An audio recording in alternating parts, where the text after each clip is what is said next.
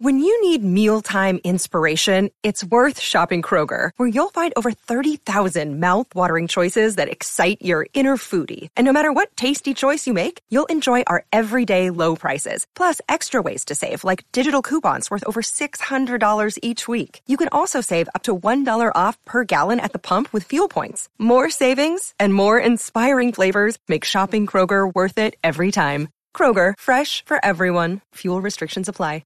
In the chambers below the Sphinx and the Pyramid of Giza. Ground-penetrating radar was deployed in Egypt in 1978, mapping an extraordinary subterranean complex beneath the Egyptian pyramids. Arrangements would be made with then-President Sadat of Egypt. This would result in over 3 decades of top-secret excavations attempting to penetrate the system. At a meeting in Australia in the 90s, one of the key scientists on the Giza project, Dr. Jim Hurtak, would release film footage of the excavations. This footage would come to be known as Chambers of the Deep. It was supposed to be released at the end of the 20th century, but of course it wasn't and still hasn't been released to this day. The film would reveal a vast megalithic metropolis, reaching several levels below the Giza Plateau. This would be called the City of the Gods. The buildings matched our largest cathedrals, and the technology, just wait. They figured this civilization to be 30,000 years older than you, and proceeded down a tunnel towards the Sphinx when it suddenly veered off. At this point, we knew it couldn't have been built by the giants, but instead, the reptilian race, as they would find one of their skeletons down there. It was obvious there was some sort of battle there at the time, and he was left for dead. The tunnel was then sealed and its entrance hidden. We would make our way through and it opened up to a very large room. It was here we would find stacks on stacks of large metal tablets, written in an ancient language. Well, how do you read the language? I proclaimed to the lieutenant. Exactly. We couldn't figure it out. We figured there should be some machine that would read it for you, until a scientist would press vertically on one. That's when, at ground level in front of the tablet, a hologram projected. The hologram would sit quite high off the ground and display a corner of the universe. It was very detailed and showed the process and the rotation of a star cloud. Me and the others would sit there and watch it for 2 hours. It was recorded as if they put a camera in the universe for 100,000 years and played it back in high speed. America would have needed more than a year to process and release the information to the public. You could easily have sat there and watched that one tablet for thousands of hours.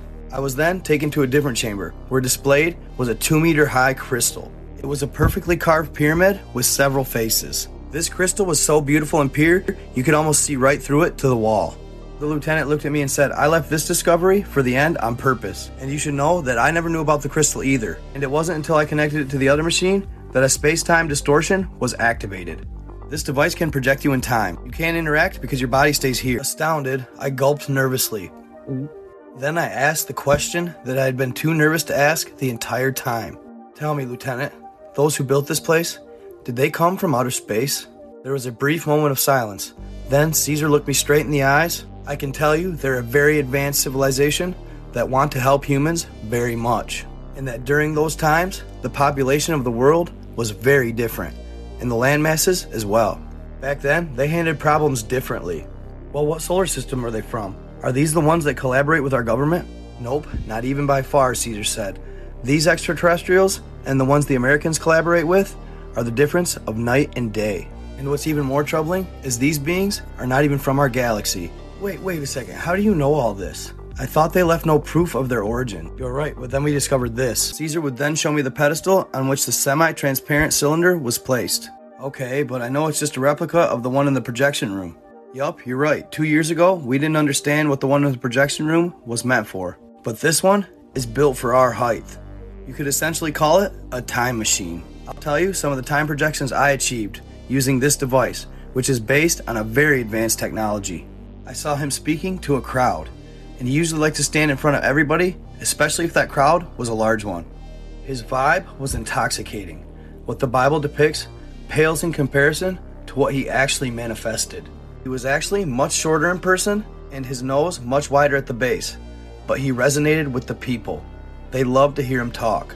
I projected as soon as he started giving his speech, and as soon as I did, he looked up at me, acknowledging my presence. Too controversial? Check my YouTube for more. Alright y'all, Chambers of the Deep, Secrets of the Sphinx. So after the lieutenant shows the doctor all the tablets, the projection room, and the time-traveling machine, he proceeds to tell the doctor the story of how he time-traveled to watch Jesus, explaining that when he got there, Jesus actually made eye contact with him as he was listening to him in spirit or soul form. He was astral traveling, more or less. So this is where it starts to get a little controversial. He follows Jesus all the way up to his crucifixion, and the claims he makes in the process are astounding. His first claim, and one of his most controversial, was the fact that Jesus and Mary Magdalene were much closer than people believed, and that with him and the 12 disciples was Mary plus 2 other women. It gets kind of crazy. This is where he says they openly did actually have sex. This includes Jesus. You can see all the blasphemy comments now, but he proceeded to say that the Vatican even knew about this, that it said in some of the original scripture of the Bible that they would only tend to do it when they were nearby water, and that Mary and Jesus were very exclusive, but they did lay, along with the other 2 women, Mary's friends, being exclusive with 2 of the other disciples. But when the Vatican found this out and actually read it in the original scripture, they had a vote. The vote was based on whether or not they should include this in the future written Bibles, or should they just make Jesus abstinent. Caesar, the lieutenant, goes on to say that the vote was very close, but it won on the abstinent side. And I can kind of understand why. You have kids going to church, and as humans and society, we have a hard enough time regulating sex as it is. And last but not least, the crucifixion. It goes per usual, except in real life, he had no help carrying his cross. It even got so bad at one time, the crowd was throwing so many stones at him, he couldn't even move forward. So the guards had to intervene, pushing the crowd back and letting Jesus get back up. They would almost have to escort him all the way to the cross. And once there, everything went pretty normal. Forgive them, for they know not what they do, Father. The history as far as those accounts, accurate. Until the end, when they puncture his chest with the spear of destiny. As soon as this happens, a loud thunder booms in the sky. The crowd looks up and sees lightning striking throughout the cloud. It begins to rain very hard, and then suddenly, 2 large crafts come out of the sky. They lower to above Jesus and send a frequency wave. This frequency scatters the crowd. And there's actually much more to this story, and I'm going to continue on, but that pretty much wraps up what happened at the Pyramid of Giza. The journal would go on to talk about how the tunnels were connected all over the world. Giza was connected to both Tibet and Romania, and Romania actually has a sphinx of its own. And in fact, as early as World War II, Hitler and his Nazi army actually found the tunnels in Tibet. But when they entered them, they got massive headaches and actually had heart attacks. But all 3 of these places had projection rooms, and it was set up very similar to the Pyramid of Giza. They also had an entry to Middle Earth, and the tablets would go on to explain that there's actually 4 types of humanoid Homo sapiens species in Middle Earth being preserved right now. We are the 5th, and it is our turn to inhabit the planet. The odd thing about it all is they said there was 7 total. So recently, one of my followers messaged me on TikTok. I always try to check my messages because a lot of times followers will provide me with good content. And this particular follower had a crazy story. He lives and works in Ontario, Canada, and this just happened within the last couple days. He'd explained that his job brought him to Eagle Lake, which is located right here. But as he was working, it wouldn't take long for him to notice something odd. He'd noticed that the Canadian military had been flying over the lake for hours, which is weird because the nearest base was over 5 hours away. So he couldn't help but do a little digging, and what he would find out? Absolutely crazy. After talking with a few of the locals, he'd discover that people were being bitten by a giant lake serpent. He'd even shown pictures of attacks that had happened in the last couple of years. And in the same time frame, there's been 1 documented death and 3 to 4 undocumented deaths. So down the rabbit hole I went, and here's what I'd find. The sightings would start back in 1805 when 4 fishermen were in Lake Ontario near Kingston. This is when they would spot what they thought was an overturned rowboat bobbing in and out of the water. So naturally, they would begin approaching it to see if they could help. But as they neared the object, it would begin ominously coming towards them. The beast would soon be close enough that they could see it was part of a much larger creature. While rowing for their life, they would notice its massive eyes, sitting on a much larger head. These fishermen estimated it to be 60 to 80 feet long, and as big around as a barrel. They would eventually make it to shore, and the beast would swim back and forth, taunting them. This story would go down in history, and from then on, a number of sightings would occur, each having different descriptions of what they encountered. And when these European settlers asked the local natives what it was, they referred to it as Gaciendata, meaning the water dragon. In the Buffalo Morning Express in 1897, it is said someone captured one by hook and line, just off of Tompkins Point. The harrowing battle took place over a 7-day stretch as they pulled the rope in foot by foot. They'd refer to it as a Leviathan, and it measured over 17 feet long.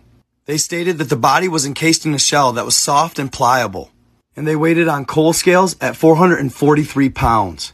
Its head, 3 feet long, and it contained the jaws of a monster. Its tail, 4 feet long and feather-shaped, and in the midst of its back was an 18-inch hump that, when cleaned off, glimmered in the sun. The serpent had 6 fins or flippers, each measuring at 32 inches, and they had claws. Sightseers were driving from miles around to see it, and supposedly Dr. D. Burrow would have it mounted, but no one has ever located it. After this, there would be a number of sightings in the 1900s. Part 2. The Legend of the Great Lakes Serpent, Part 2. The sightings would claim that the beast ranged anywhere from 40 feet all the way up to 150 feet. Some of the witnesses would claim that it was blue in color, while others would say it was brown, male, female. And one of the last sightings that took place until recently was 1970. After that, it lied dormant for almost 40 years. That is, until a Reddit user would claim to sight one near Toronto Harbor. User Javantor would state that he and his friends were at a concert on the night of September 5th, 2011 at the Toronto docks. They would describe it as being black, maybe 2 to 3 feet wide, and it slithered over the surface but never jumped out of the water, exposing its large fin. They saw it 3 times in the 30 minutes before the concert. Then once again, it would lie dormant for 10 more years, until recently, when it would turn up at Eagle Lake. Now originally, most of the sightings had taken place in Lake Ontario, but apparently locals had been spotting them in Eagle Lake for years. Now Eagle Lake is mostly known for the muskie or lake sturgeon, which are some of the largest freshwater fish you can catch, and they even have been known to bite people once in a while. But this follower stated he looked at pictures of the recent bites and muskie bites, and the recent bites are 2 to 3 times larger than any muskie he's seen. And even though Eagle Lake is quite a distance from any of the Great Lakes, they do actually connect. So my theory is, since Eagle Lake is full of these large freshwater fish, the beast relocates there to feed.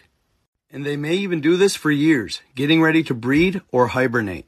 And what's even more interesting, the local natives, the Algonquin and Seneca mythology states that they came in on a meteor, and that they've been here for thousands of years, roaming the Great Lakes. I'll leave you with this video. Let me know what you think.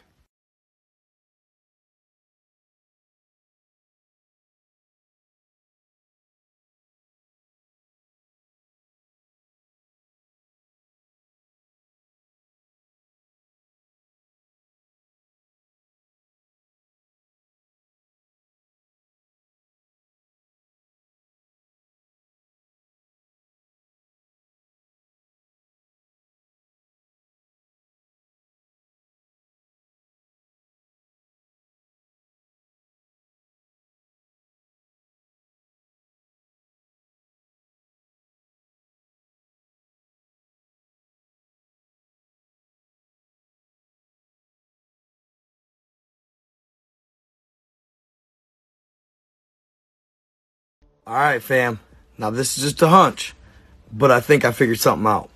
You know me, I was up last night looking at some Google Earth. And if you haven't already noticed them, behind me, notice the lines. Perfectly straight. Since I started Google Earthing, I've been noticing them all over the ocean floor. And I've always been told they're just drag lines from ships. So I just ignore them. But I got to looking at them, and they're always in perfectly straight lines. And that got me to thinking, if it was a ship in a drag line for fishing, it wouldn't be perfectly straight. With the currents and the waves and everything going on in the ocean, the boat gets tossed around often. And not only that, with all the anomalies and the mountain passes and all that on the ocean floor, the nets would get thrown off. They wouldn't be perfect. And then I got to thinking, God, these look like they're pretty good size for the scale of Google Earth. So I measured one. They're 4 miles wide. So naturally I thought, well, a road system, right? But if it's a roadway, why do they take such sharp angles? And why do they go out of their way over here when the shortest distance between 2 points is a straight line? They just cut straight through. And when I say these run everywhere, fam, they're all over the world. Only on the ocean floor, though. Through mountain passes. Perfect. Zigzag. The Red Sea. Boom. Up. So naturally, I started following them. And a lot of times, they'd converge into one spot. And this is what these spots would oftentimes look like up close. Like a grid. And here's another one, up close. Like almost like a grid, like a town. So I continued to follow them. Eventually, it led me to the Azores Islands. And if you look closely, it comes into the Azores Islands. There's 3, 2, 3.